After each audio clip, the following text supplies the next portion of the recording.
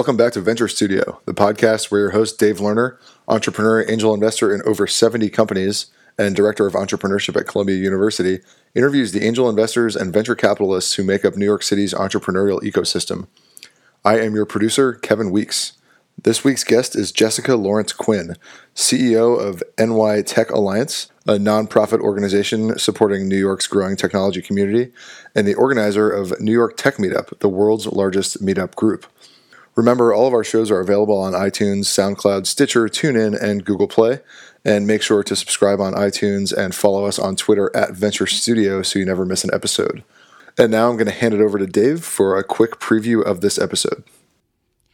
For those of you who don't know her yet, I'm delighted that you'll have a chance to get to know our next guest. In terms of being at the epicenter of everything that's going on in New York tech, only Jessica Lawrence Quinn and perhaps a handful of others operate in that rarefied air. Jessica is truly a force of nature, a writer, a CEO, a speaker, an organizer, a leader. She's an incredibly effective advocate for inclusion and diversity and a more human-centered approach in tech. She's also the CEO of the New York Tech Alliance, a 60,000-member strong organization that is the result of a merger between the New York Tech Meetup and the New York Tech Council. I've served on the board for these past 6 years and have rarely encountered someone who is more formidable and effective as a leader in any organization of which I've been a part. In this conversation, we focused on Jessica's focus on promoting diversity and inclusion in tech, as well as the numerous programs she and the New York Tech Alliance have implemented for women in tech.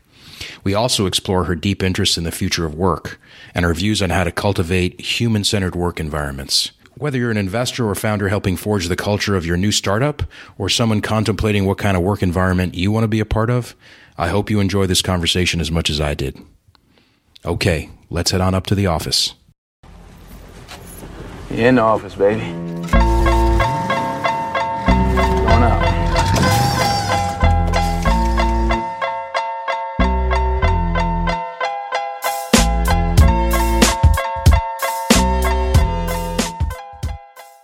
Jessica, great to have you on. Thanks so much for having me. It's a pleasure. You're the CEO of the New York Tech Alliance, and I know this is the result of a merger between New York Tech Meetup and the New York Tech Council. Right. If you're okay with it, I'd just like to start with New York Tech Meetup because many people have heard of it, but maybe they haven't been to one of the monthly gatherings and maybe they don't know what really goes on behind the scenes. If you don't mind, why don't you just tell us a little about the history and trajectory of the New York Tech Meetup? Sure. So New York Tech Meetup was founded in 2004 by Scott Heiferman, who founded Meetup.com.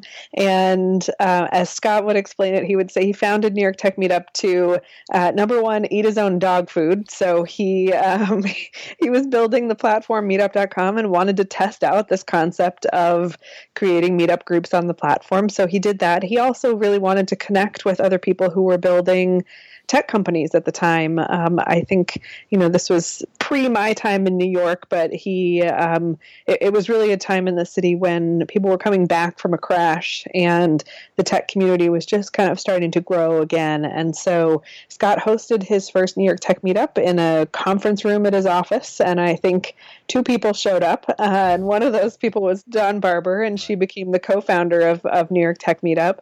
And it basically grew from there. It always, from the very beginning, has really been about show and tell and about getting feedback and support from the other people who attend. And, it started in that small conference room, but it has grown so much over the years. It kept having to move into bigger and bigger venues.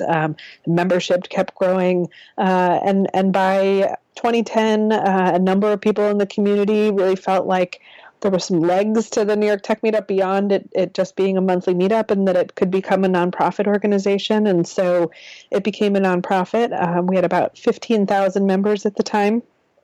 And I was brought on as the first full-time employee. And at the time, my title was managing director and then executive director back in 2011. And since then, right before the merger, we hit the 50,000 member mark, and we've now been doing the meetup at the Skirball Theater at NYU, I think, for almost 7 years.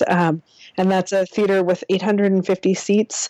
And our format has stayed relatively the same. There are a couple of key factors that make New York Tech Meetup a little bit different in terms of the way that we do things.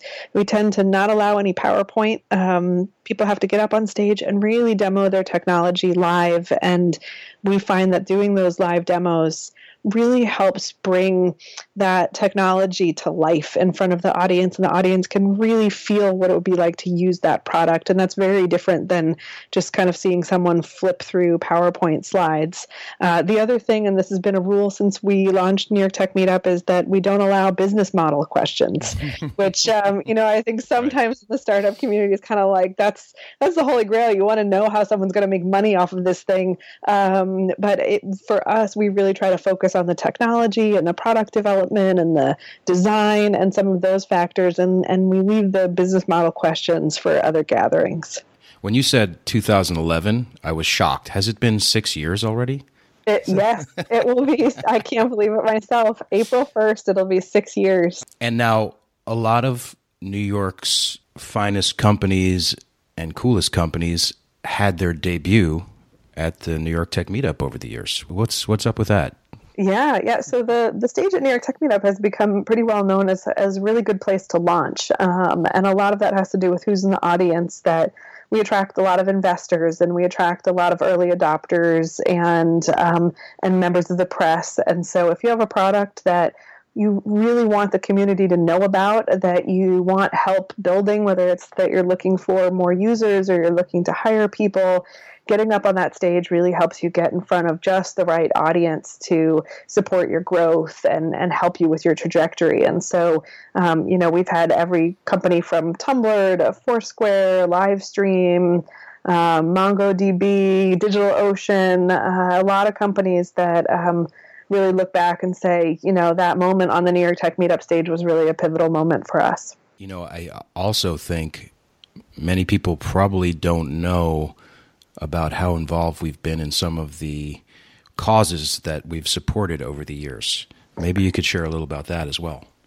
Yeah, so I think, one of the first things that I worked on that was probably one of the bigger things is the SOPA and PIPA protests that we did back in 2012. Those were two pieces of legislation before Congress that really threatened to curtail freedom of speech on the internet. And a number of websites, Reddit and Wikipedia and a number of others had already decided to go dark on a particular day in January in protest.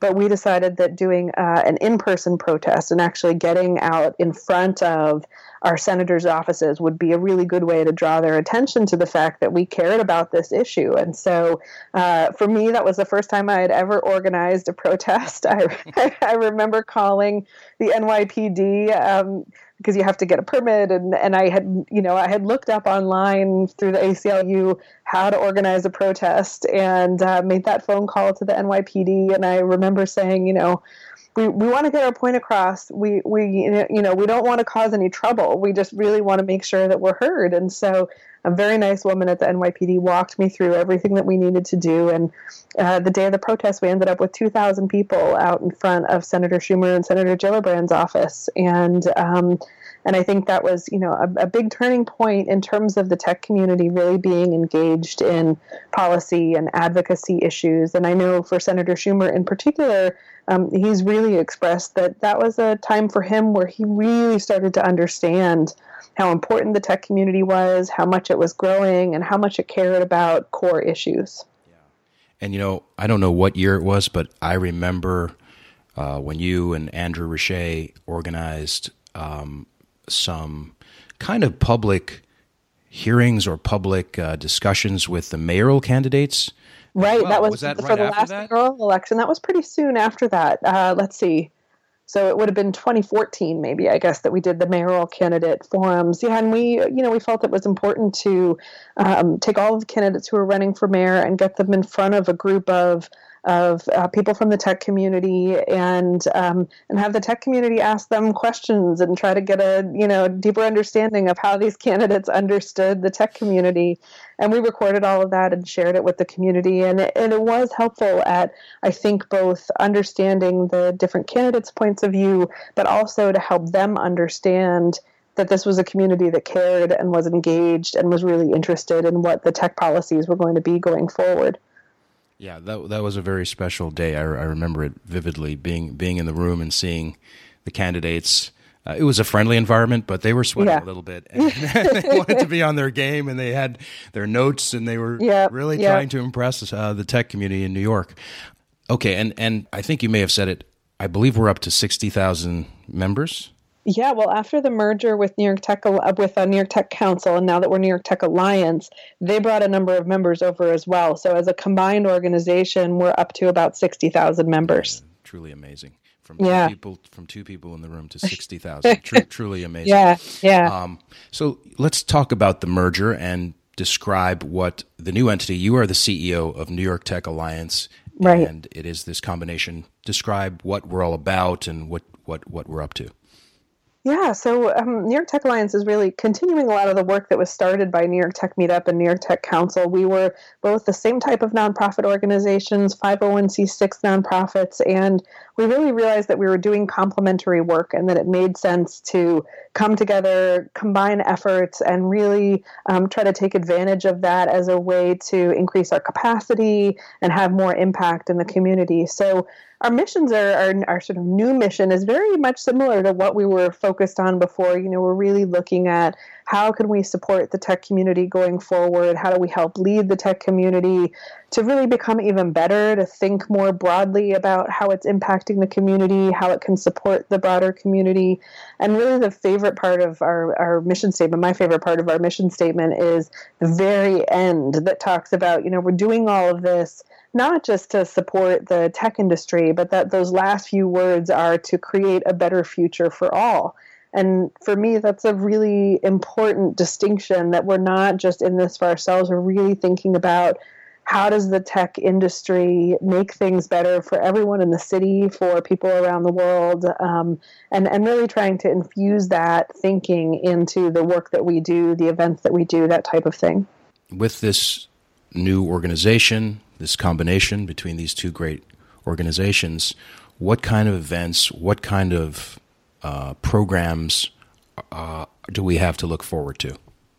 Well, I think one thing that we've been doing a lot more of with our monthly meetup is just really thinking about the combination of companies that we choose to have on stage. You know, we really try to make sure that we're not just featuring the standard kind of consumer product that you know, is helpful for a lot of daily life activities, but we're also looking at how can we feature things that are really getting at solving some problems for people that are maybe outside of the typical group of people that tech companies solve problems for. So with our most recent meetup, we had a very early stage company. They've just been around for a couple of weeks. They came out of a recent hackathon called Border Buddies. And it's an app to really help track whether someone may be stuck at the airport when they're trying to come into the country from another country, and how can often their phone is taken away. You know, they can't alert anybody that they're being held at customs. And so really neat kind of tracking thing that allows you to put in your flight information. And if it seems like there's a problem, that they've partnered with some immigration law firms to send pro bono lawyers out to the airport to try to help you. So they're just getting that started, but it's that type of thing that we really like to feature on stage now, just to show the breadth of how technology can really help solve a lot of different challenges. The other thing that we've been doing for a couple of years now, and one of my favorite programs, is the Women's Demo Night that we do a few times a year.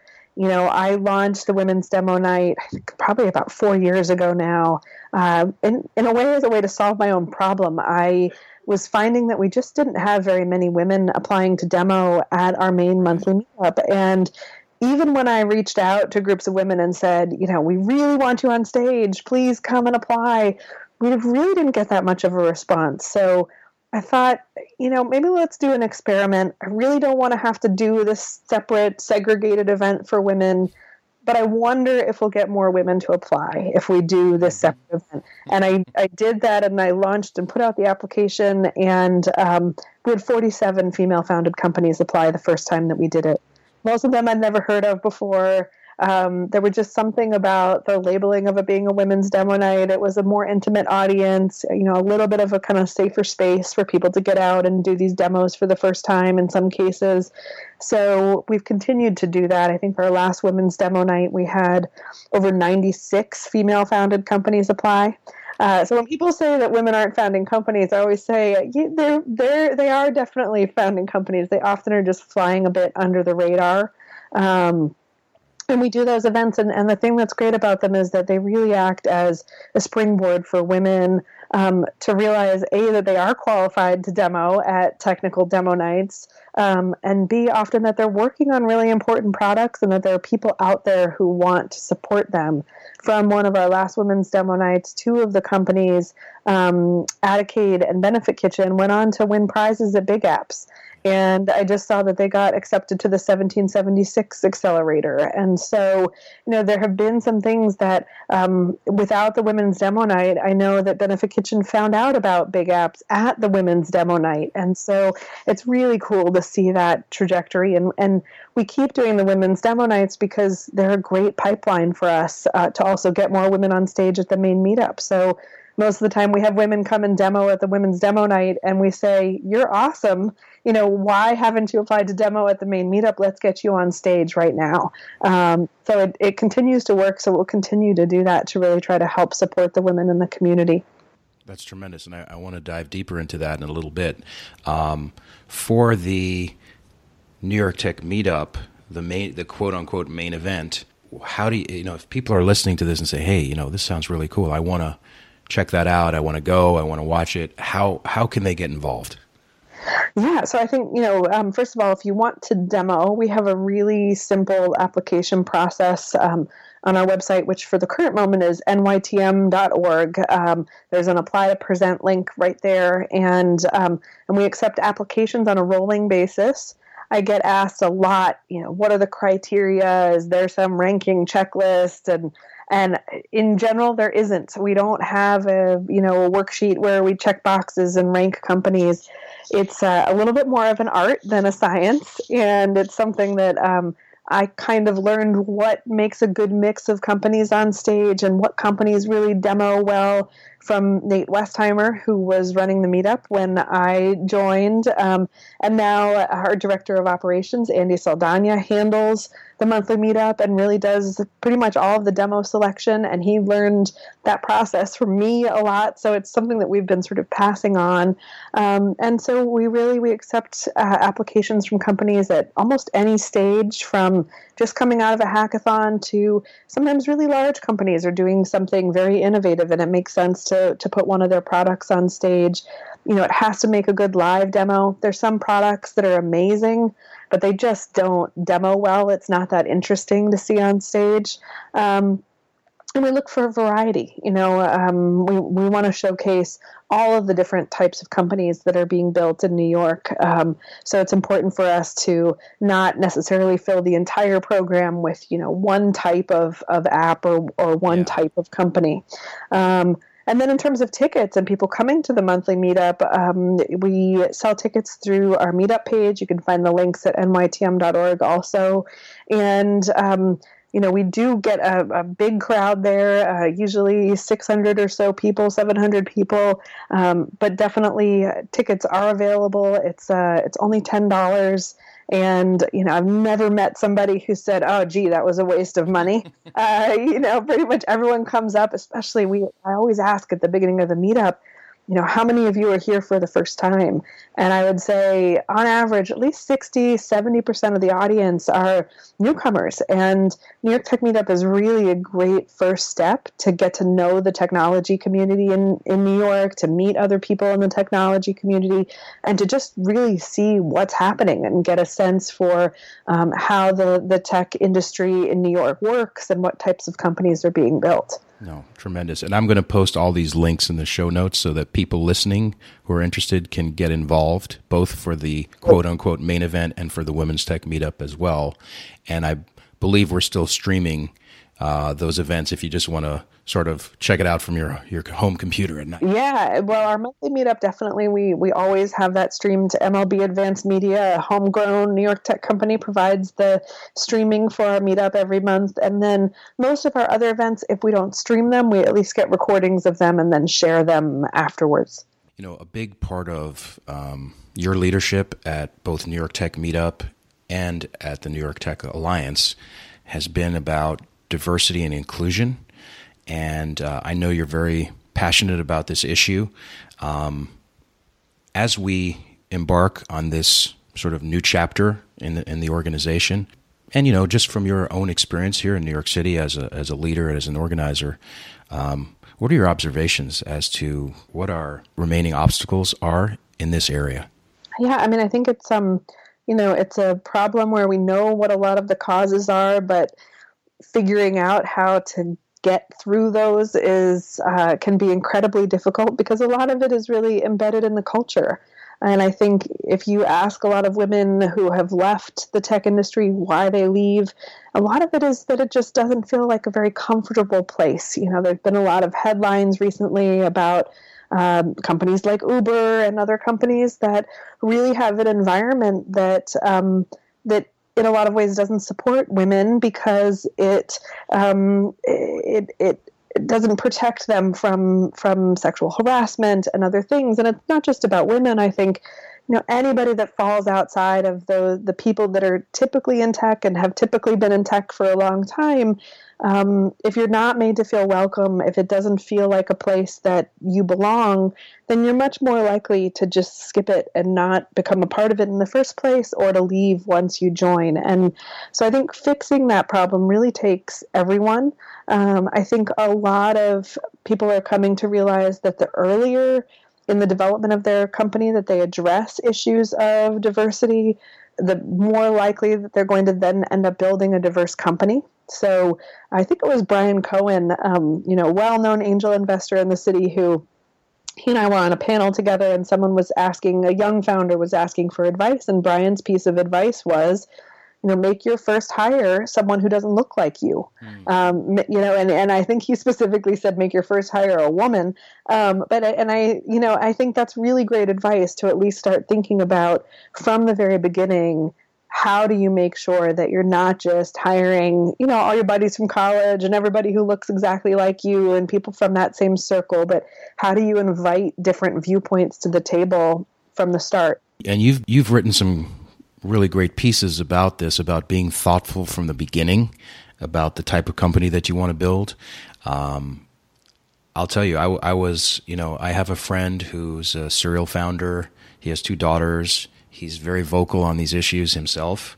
And we were at a lunch with a bunch of, his founding team and early employees. And like in sort of in between courses, he kind of looked at me mournfully and said, look what I've done. So it was like, yeah. He's like, for all, there were probably 4 or 5 people and they were all guys. And he was like, what have I done? Oops. Because it was the conversation and the type of conversation. And Yep. He was like keenly aware of it. And he's like, he kind of realized like he needed to get on the page really quickly because it was already 6 months in, almost too late. Yeah. Yeah. And I know that there's some disagreements around when thinking about culture really matters. I've heard, some people say, well, until you really have a product and you're generating revenue, it really should just be 100% purely about product development. To me, you're building a company from day one. And even if you get to the point where the product never works out and things fail and you only ended up with 3 employees, what's the harm in taking a little bit of time to think about what type of company do we want to have? What type of culture do we want to have? How are we going to handle hiring? Thinking through all of those things, because what I've seen happen a lot is that companies may think that they're starting out just with 5 people, But then all of a sudden something happens and they get some funding and they go from 5 or 20 people to 250 people in a year or two. And by that time, that's a really short period of time. And if you didn't think at all about what type of company culture you wanted to create at the very beginning, by the time you have 250 people, you're getting to that point where it's a little bit too late. And so to me, it's not that you have to take a ton of time away from product development, but it's just being a little bit more intentional and a little bit more thoughtful and really infusing that into the building of the product and the growth of the company. And as you've pointed out before, these fault lines that exist in the company early may not be apparent, but when you're at a 90-person company, it starts to crack a lot of times and, kind of collapse in on itself. And as you've pointed out, we're seeing that in some really public examples. Right. So, right. Yeah. So that's a big issue. You've also been a big thinker and organizer in the space of the new future of work, the new environments that we're going to be in. You've pointed out that I think you said something like 40 or 50% of the workforce is going to be freelance by 2020. We're everything's shifting massively. What kind of companies are we going to build? And you've started a new tech meetup called the Human Tech Meetup to kind of mine that and explore that. What's that all about? Yeah, I'm really excited about it. It's something that kind of pulls together a number of different things that I've been thinking about over the years. So some of it is focused on how do we create companies that take human well-being into account? So, I think corporate well-being programs have become a little bit kind of stereotypical in the sense that it's, it's good for the bottom line to offer employees discounts on gym memberships and that type of thing. And I'm hoping that in the future we can really think about that a lot more holistically, that it's not really about the bottom line. It's really about the idea that treating people like human beings and incorporating caring about their well-being into the building of a company from the very beginning helps you create a better company overall. And yes, that might lead to, a healthier looking bottom line, but that it's just the right and smart thing to do from the very beginning. So some of it is that, how do we internally treat people within companies? The other part of it is the external. How do companies function in the community? What types of products are they building? How are they interacting with members of the community? Are their companies, supporting or harming the communities that they're in? So those types of things. And I think really reflecting this idea that although things are going to become more autonomous and robots might take over a certain number of our jobs, the jobs that are left are going to be more human, not less. So to me, it's really important that we embrace this idea that we're messy, complicated, emotional human beings and use that to our advantage and really sort of learn how to be better human beings, learn how to take all of those things that we understand about ourselves and understand them even more deeply and apply them more deeply to the work that we do. You've been at this for a while now. You're really, I like to say you're in the epicenter of tech, and you have been for quite a while now. Without mentioning names, what kind of environments have you seen in startup companies, even venture-backed companies, that move closer to this human-centered approach? I think, there's a lot of investors who listen to this show, a lot of founders. As we all know, it's for so many people, you have the pressure from investors. When you're running a company, you have so much to worry about. But this is on a lot of people's minds, and sometimes people need a little encouragement or some examples to start moving in that direction. So I'm just curious what you've seen. Yeah, so I think, there are a lot of ways to approach it, and it doesn't require taking a lot of money or taking a lot of time necessarily. I think, some of what I've seen in companies is just thinking differently about the type of environment that you create for the office, for instance. So, one of my things that I have harped on a lot is this idea that every startup office needs a ping pong table and a keg, and there are these kind of foosball table. The foosball table, these perks of working in a startup that have become very emblematic of startup culture. And I think one of the challenges with that can be that if you are a non-drinker, if you don't drink for religious reasons, if you're an alcoholic, what is that going to say to you about whether you're going to feel comfortable and welcome at a company if there are bottles of Jack Daniels on desks all over the place and the culture is that people start drinking at 4:00 every afternoon? And there are a lot of people from outside the startup world that when I've mentioned things like the availability of alcohol in the workplace, especially people from bigger corporations, they're floored. They've never heard of a company that has a keg readily available 24/7 or, an entire refrigerator dedicated to beer.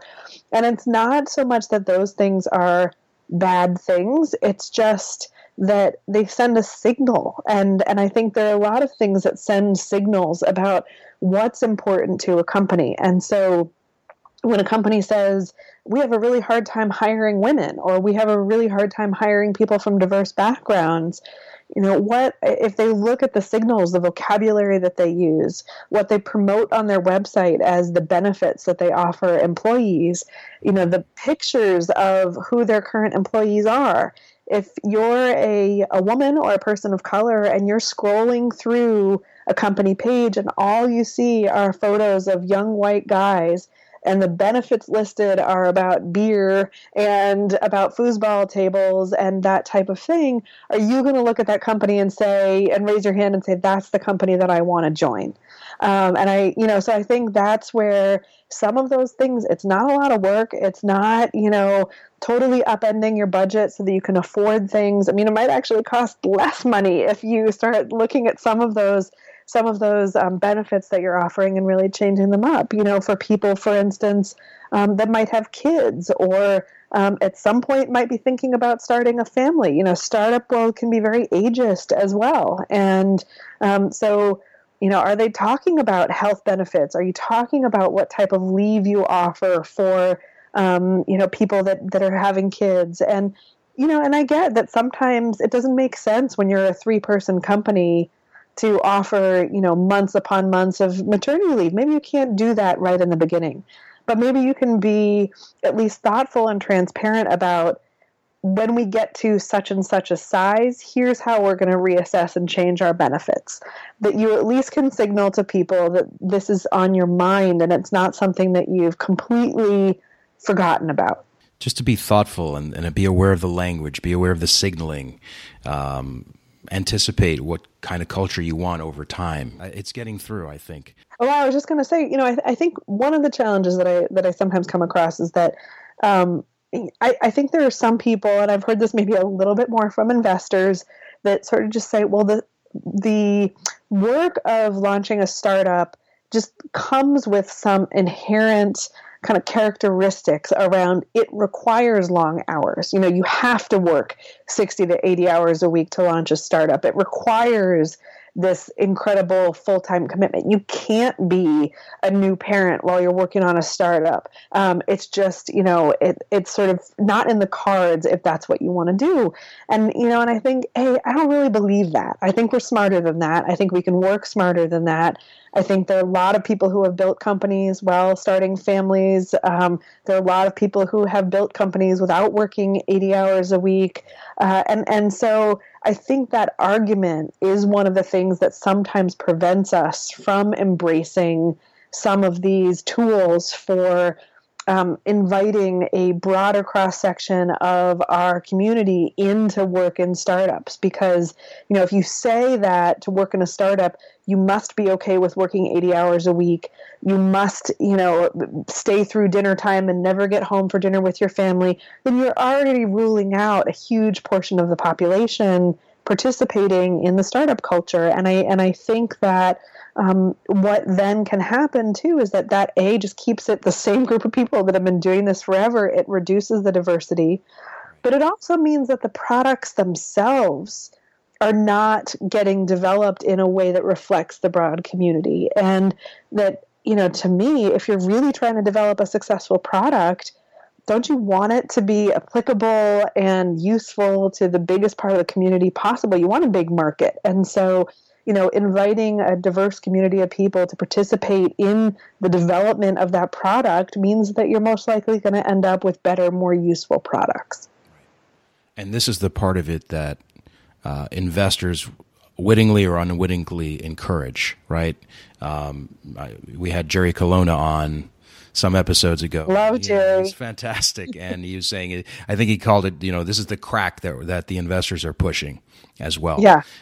Whether they say it outright or not, that's kind of there, and it's just hanging out there. And it also has consequences on, the mental health of founders and early employees, et cetera, because, apart from all the pressure you have, you feel this strain on this impetus to, quote, kill yourself while you're doing this. How do you think about that? I know you have the Human Tech Meetup starting. What are your thoughts on the mental health issues that you're seeing? Yeah, I mean, the impetus, the other impetus behind the Human Tech Meetup is really about mental health. And a couple of years ago, I was really just struck by report after report about startup founders committing suicide, and just seeing some stats about the rates of depression being higher among entrepreneurs. I mean, significantly higher than the general population. And then having myself experience periods of depression and dealing with that, and knowing that it can be, I think, especially in the startup world, and there are a lot of other industries as well, the finance industry, and I think others, where there's this need to present something externally around how well you're doing, even if that's not how you're feeling internally. And actually, one of my favorite cartoons about there's this great artist, Hugh McLeod. He has this cartoon, and it's two monsters side by side. And one is saying, I'm killing it. And, that's representing what you're saying outwardly. And then the other monster is saying inwardly, it's killing me. And I think that that's a perfect representation of what happens a lot within the startup community. You go to networking events and somebody asks you how your startup is going, and your response is supposed to be, we're killing it. It's going great. Things are growing. And then what is often happening is, because of all of that pressure and because, startup life has lots of ups and downs, there are a lot of people that for them internally, it's just killing them. And I know that that's a lot of the work that Jerry now does around supporting founders, and now he's working with investors too, to kind of help understand this bigger picture of, how do we still build these companies, but do it with a lot less collateral damage on the mental health of the people involved? Right. And how do you as an investor set the tone in your approach and in your conversations? How do you as a founder sort of live by example for everyone in the company early on? What kind of conversations do you have? Everyone's looking for signals, right? Yeah. You came from, you were a leader in the Girl Scout organization. I'm just curious. What I'm getting to is how you got like this. This is because I love it. You were a leader in the Girl Scout organization before you got into quote unquote New York Tech. What influenced you? What did you see? What did you learn that informed sort of your lens on things now?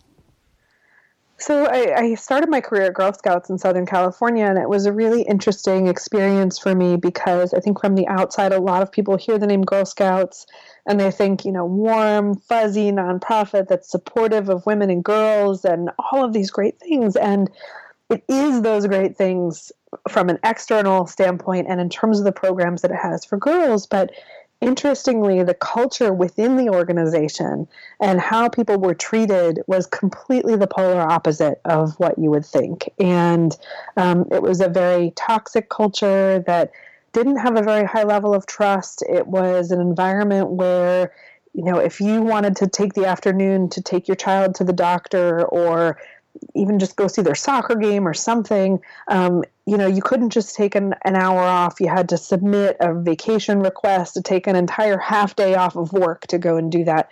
And this was an organization that was all about empowering women and employed 95% working parents. And I just couldn't understand why that was the case, why people weren't trusted to do their work, why it was about command and control as opposed to saying, here's what our expectations are of you. And in terms of what we need you to get done in order to be successful at this job, and you're an adult, you figure it out. I felt like I had just graduated from college and then gone back to kindergarten, that the amount of control that was placed over the time and what people were doing when, and just this idea too that depending on your level in the organization, that you as a human being deserved more trust if you were at a higher rank in the organization, that someone who was an administrative assistant couldn't be trusted as much as someone who was a vice president. And that really bothered me. And so when I eventually moved up the ranks, became CEO of that Girl Scout Council in Southern California, and just kind of said, I just don't think this is right. I don't think this is the way we should run a company. It's not working. People aren't very happy. We're not very innovative. We've got to do things in a different way. And I happened to, at the time, stumble across this book called Why Work Sucks and How to Fix It. Really cool book written by two women at Best Buy headquarters who had launched a program called the Results Only Work Environment. And I think there are variations of it now in workplaces all around the country. It was really about this idea of transitioning from monitoring people and judging people based on their time to looking at their work and their results. And as opposed to saying, okay, you passed because you clocked in successfully at 8 a.m. and you clocked out successfully at 6 p.m. It was more about what are you actually delivering? And so we implemented that and had a lot of success with it. There were challenges too, switching from an environment where you're really monitored on your time to where you're trying to monitor people's actual output and work can be really difficult. But it opened my eyes to this idea of treating people with respect, treating people like adults, the idea that work doesn't always have to be done in an office, that if you're going to require people to come to a physical space to do work, that you should have a good reason that they're required to be there. That sometimes the work that people have to do gets done better somewhere else, that teaching people how to have a high level of self-awareness and understand themselves and understand where they work best, that's more valuable than forcing people to come into an office and expect that they're always going to get their best work done sitting at one particular desk between, certain hours in the day. And I know there are a lot of startups now where it's pretty common for people to have various different schedules and work from different places. But I also have recognized in the startup community that there's a huge focus on FaceTime and on being present in an office, which again, to me, doesn't make total sense. I get that startups often feel that they're under time pressure and they really need to physically be in the same space to get things done faster. And I think that makes sense to a certain extent and under certain circumstances. But I also think that physical presence requirement and 100% physical presence all the time requirement can make things difficult in terms of attracting, again, a diverse workforce. That if you allow some flexibility, if you allow some, times when people need to be together and times when people don't, it can allow you to have a much more diverse workforce and really invite a broader cross-section of people to your company. And there are a lot of companies that are doing it successfully. Mozilla has a very diverse, very dispersed workforce, and that works really well for them. And there are a lot of companies out there that take that approach. So I think, again, some of it is not about there being a prescriptive one-size-fits-all or one thing is purely bad and one thing is purely good. It's more about being thoughtful and thinking about, well, why are we doing this? Are we expecting people to be at the office just because that's easy and that's the default? Or do we really have a real reason, and have we really figured out that having 100% of our employees in the same physical space produces the best results? You wrote about the ideal of cultures that don't play off fear, false superiority, or treating work as an exchange of labor for money. I love that. I love that observation. I see so many environments where it's exactly like that. It's this sense of false superiority because you were hired earlier or you're a founder and someone is lower down on the quote totem pole than you are. And it's like this false air of, I know more than you. I'm better than you, etc. Those are, to me, those, really talented people don't want to work in environments like that anymore. Yeah. And it's gonna be, as people get more and more choices, those environments are going to go away over time because they will not be able to retain. And leaders that don't have a human-centered approach, let's put it this way, the more people embrace the kind of culture that you're talking about, the more difficult it will be for the other model to survive. Mm-hmm. I think. Yeah, I think so too. I mean, I think, there are always probably going to be some people out there that will put up with a lot of crap from horrible leaders because they, really respect the company or because they potentially see it as a path to quick wealth. But I think the number of people in that category is shrinking. And I think some of it is also just being driven by this idea that we all have to really redefine what success means to us, and that what used to be the standard kind of American dream has shifted a lot. And so this idea that, you can get rich quick, or the idea that you're going to have a 40-year career at a company and retire with an amazing pension and, just be taken care of by the company that you work for all the time in that same way that, maybe our parents and grandparents were. Now that doesn't exist anymore. So I think people are expecting a lot more in terms of just thriving and flourishing and having a good life now, as opposed to this idea that they're going to put a good life on pause until they get to retirement age or until they get to that pot of gold at some point along the way, that they feel like they need to have access to that good life now because it's not going to be waiting for them at the end. There is no more pot of gold at the end of that rainbow. The sad sort of subset of all this is where people don't have a choice and they're trapped. And that's the worst thing to see. And I've seen it many times in my life where they feel they don't have options and they work in environments of fear and the false superiority. And it's really a deadening experience. I don't know what the solution for those things is going to be, but I'm definitely posting this in the show notes. Human Tech Meetup. Jess is organizing that. Let's see what kind of community can emerge from that. Okay, so I have to ask you this: you're in the epicenter of tech. I don't know how many years it's been now here in New York. What are your orchestral kind of 30,000-foot views down on the New York tech scene? What do you see happening? You came here from California. You've been heavily involved. What is taking shape here, please? Yeah, I mean, well, first of all, just like massive growth. So it's been 6 years since I moved to New York, and 6 years since I've been with New York Tech Meetup, and when I first got here, it was still a pretty small, tight-knit community. I would go to events and see the same people over and over and over again, which was great in some ways. But it's really cool to go to events now and be like, wow, I don't know any of these people, and that really is an indication to me of how many more people are getting involved. I think the big picture changes that have happened are just really reflect the overall changes in terms of tech just being an integral part of every industry in New York City.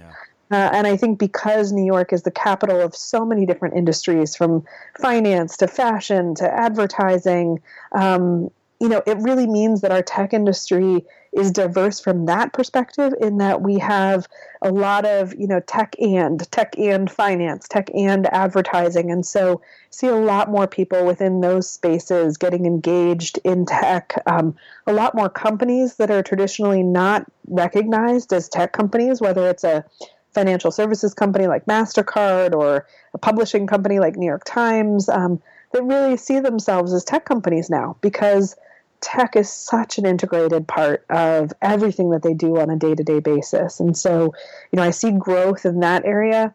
I also just see, New York has really been trying to approach workforce development in a strong way. The mayor made is making a great effort to get computer science into the public schools and make sure that every child in New York City public schools is exposed to computer science, which, to me, making computer science a mandate as opposed to an option is one of the things that will also help drive more diversity in tech in the future, that if every child is exposed to it, then every child has a chance to say, I'm good at this, or I think I could be good at this, or this seems really interesting, and this is something that I want to do. Here we are, 2017. Give us the roadmap. What's going to happen in the next year for the Tech Alliance, for Jessica Lawrence? What are you looking forward to?